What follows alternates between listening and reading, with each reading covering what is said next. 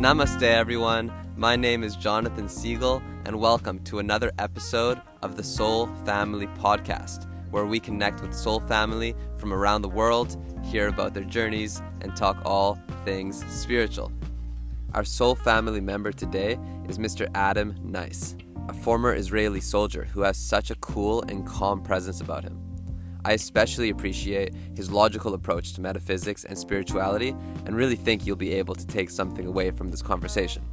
So I hope you enjoy the episode. Hakuna Matata, one tribe, one love, one family. Before we dive deep, why don't you introduce yourself a little and maybe what your spiritual path has been so far? Okay. I don't think I've had a very long spiritual path. So maybe I'll just start with giving some background. I'm 22 years old. I come from Israel, where we have mandatory military service. We join the army usually at 18 or 19. I joined a little after my 18th birthday. I served at a combat unit as a commander and later on as a sergeant. And after 3 years I got out. 5 days after I got out, I got on a plane and I've been traveling for a little over a year and a half now. And I don't think that's really my spiritual path, but it was maybe my path for refining myself or reinventing myself after the army. All of a sudden you're a person like on your own, not a soldier, not inside a system, and you can be whoever you want to be. Yeah. So it seems to be like a running theme after the army, going to traveling. Yeah. Most people go usually for like a couple months to a year. Sometimes they need a little longer, and I'm stretching it to the max. I'm doing 2.5 years, I think. Next year I'll start college, and then. Wow, yeah. So I mean, being in the army 100% changes your perspective on life, and then you're saying now you start traveling and you kind of get more in tune with yourself and. Yeah. The army usually you need to put some of who you are aside, especially as a commander, as a sergeant. And part of it, I was also a drill sergeant, so it's the guy that always shouts at the rookies and it's definitely an act, it's an act, and the brighter ones of the soldiers also know it's an act, so it's well, it's an act, but at the same time, do you feel like just throughout the day you'd be thinking more like that person you were acting as? Yeah, I found myself at home like being as like non-emotional as you need to be sometimes as a drill sergeant. So I've been working a lot like emotionally, internally about who I am for the past year, a little over a year, and it led me to Nepal. I think that's where my spiritual path started, because I've been looking a lot into philosophy that time. I was reading some books, and that's when I really started going into that area. And the first time I really felt it was in a place called the Monkey Temple. It's in Kathmandu. It's very famous. And that's when I really, for the first time, felt the sheer power of like human faith and belief. Because it's just powerful. Like, it brought humanity to many places, to good places, to bad places, but faith has a lot of power. It could be like faith in anything. It could be faith in God. It could be faith, even currency is built on faith. I believe that money is worth something. You believe that money is worth something, and that makes it worth something. So I found, and there I really felt it. I experienced it physically or emotionally. In the Monkey Temple. In the Monkey Temple, yeah. It was, and I had like an encounter with, it was actually a small Buddha statue on the side that made me really emotional. It was like standing in front of it and thinking about everything that faith has caused or has brought into the world. It was very emotional. I cried. Yeah.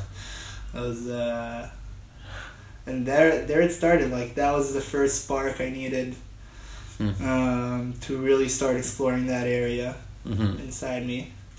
So since then, you've been going more inwards.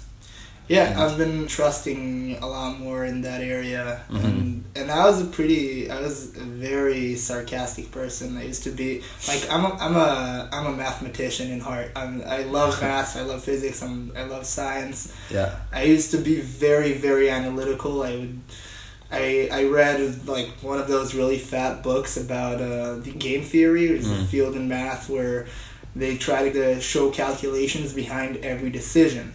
It's a very interesting field, and I loved it, and I like, how do you say, applied it?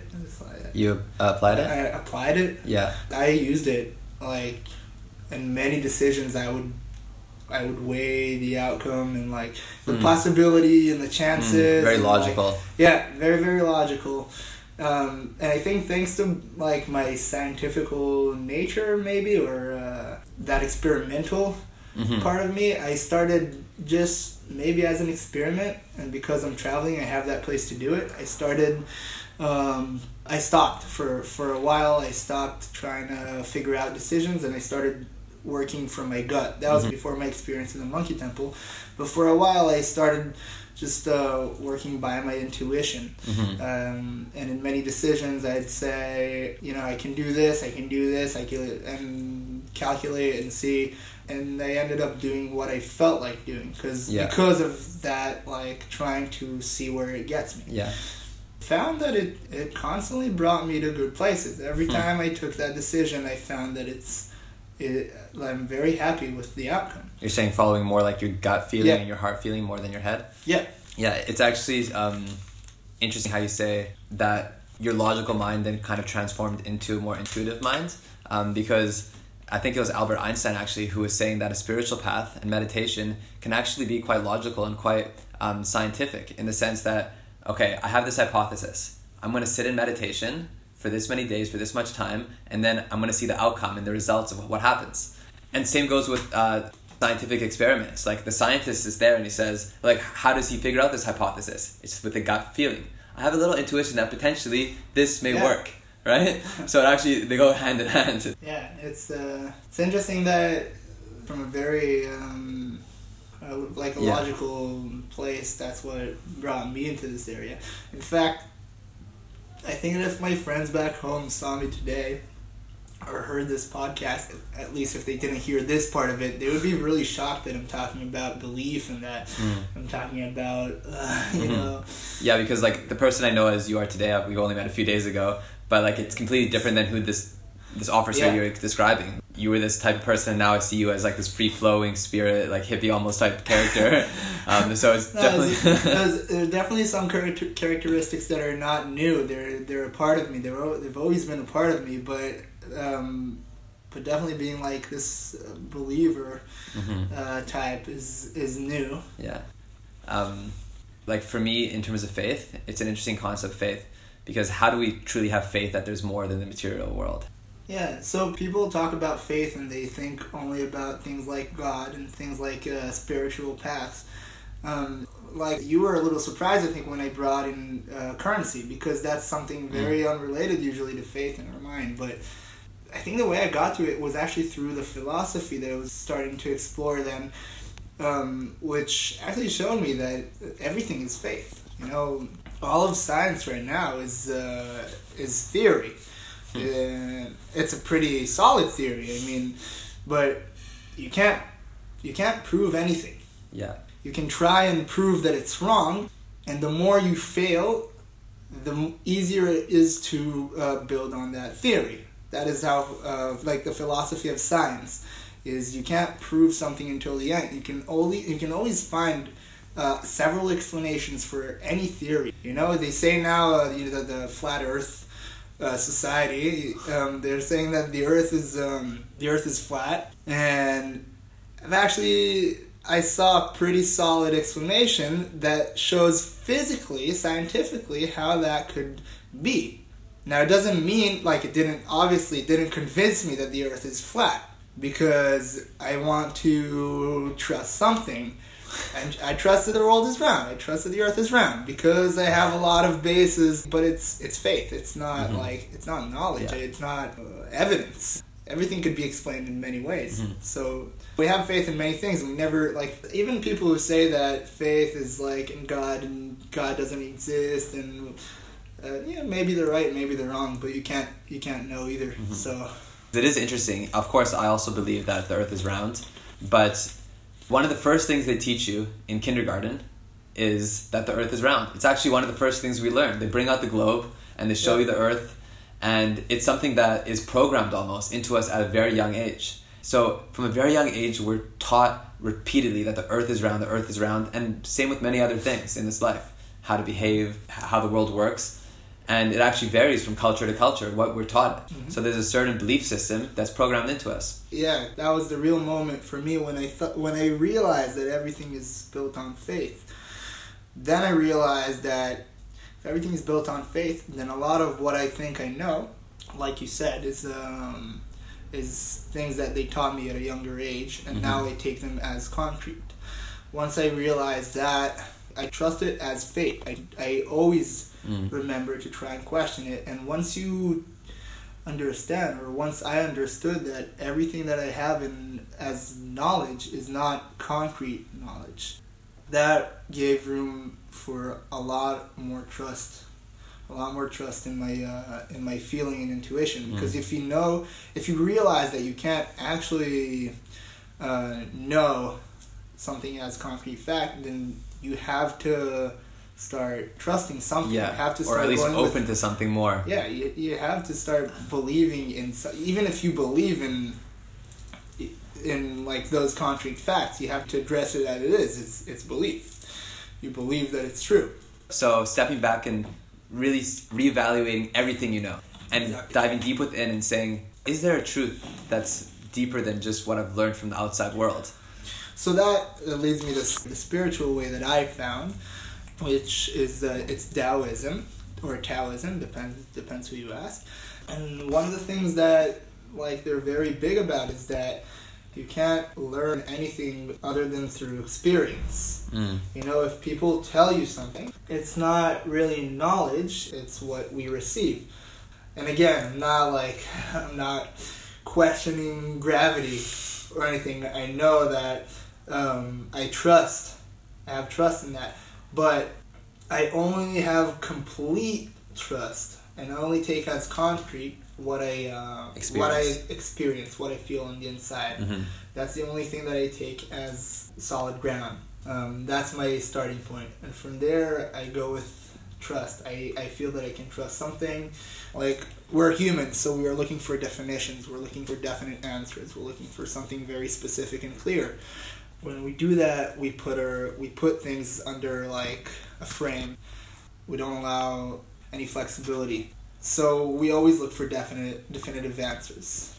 There's this question that's actually I've been thinking a lot about lately, which is it's about giving charity to beggars, giving money to beggars.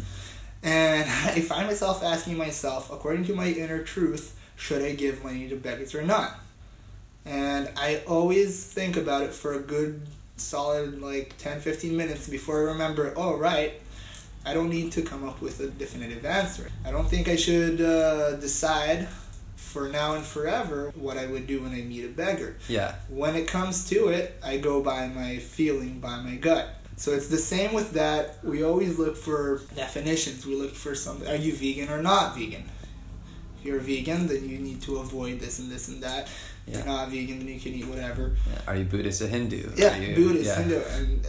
And we're Taoist. And then if you say someone is Taoist, if someone asks me if I'm Taoist and I say yes, and then he says, but you don't follow this exactly, and I say, yeah, you're right, I don't. I guess I'm not Taoist. So it's... yeah, we are very quick to label things. But that's, I think, my way of seeing it is there are different spiritual paths for everyone. Some people choose to walk them and some people choose to ignore them. All I know is that since I've started walking mine, I'm very happy. but I would never tell anybody to walk my spiritual path. I'd only push them to walk theirs. And when you start walking it, you'll find that it gets you to really good places. Beautiful. Well, thank you so much, man. It was a great conversation, seriously. I enjoyed it. Yeah, I think we'll end it there, but let's keep talking tonight. I think we have another bonfire to go to as well. Yeah, so, I'm excited. Yeah, I'm excited. Thanks, man. Yeah, no, thank you.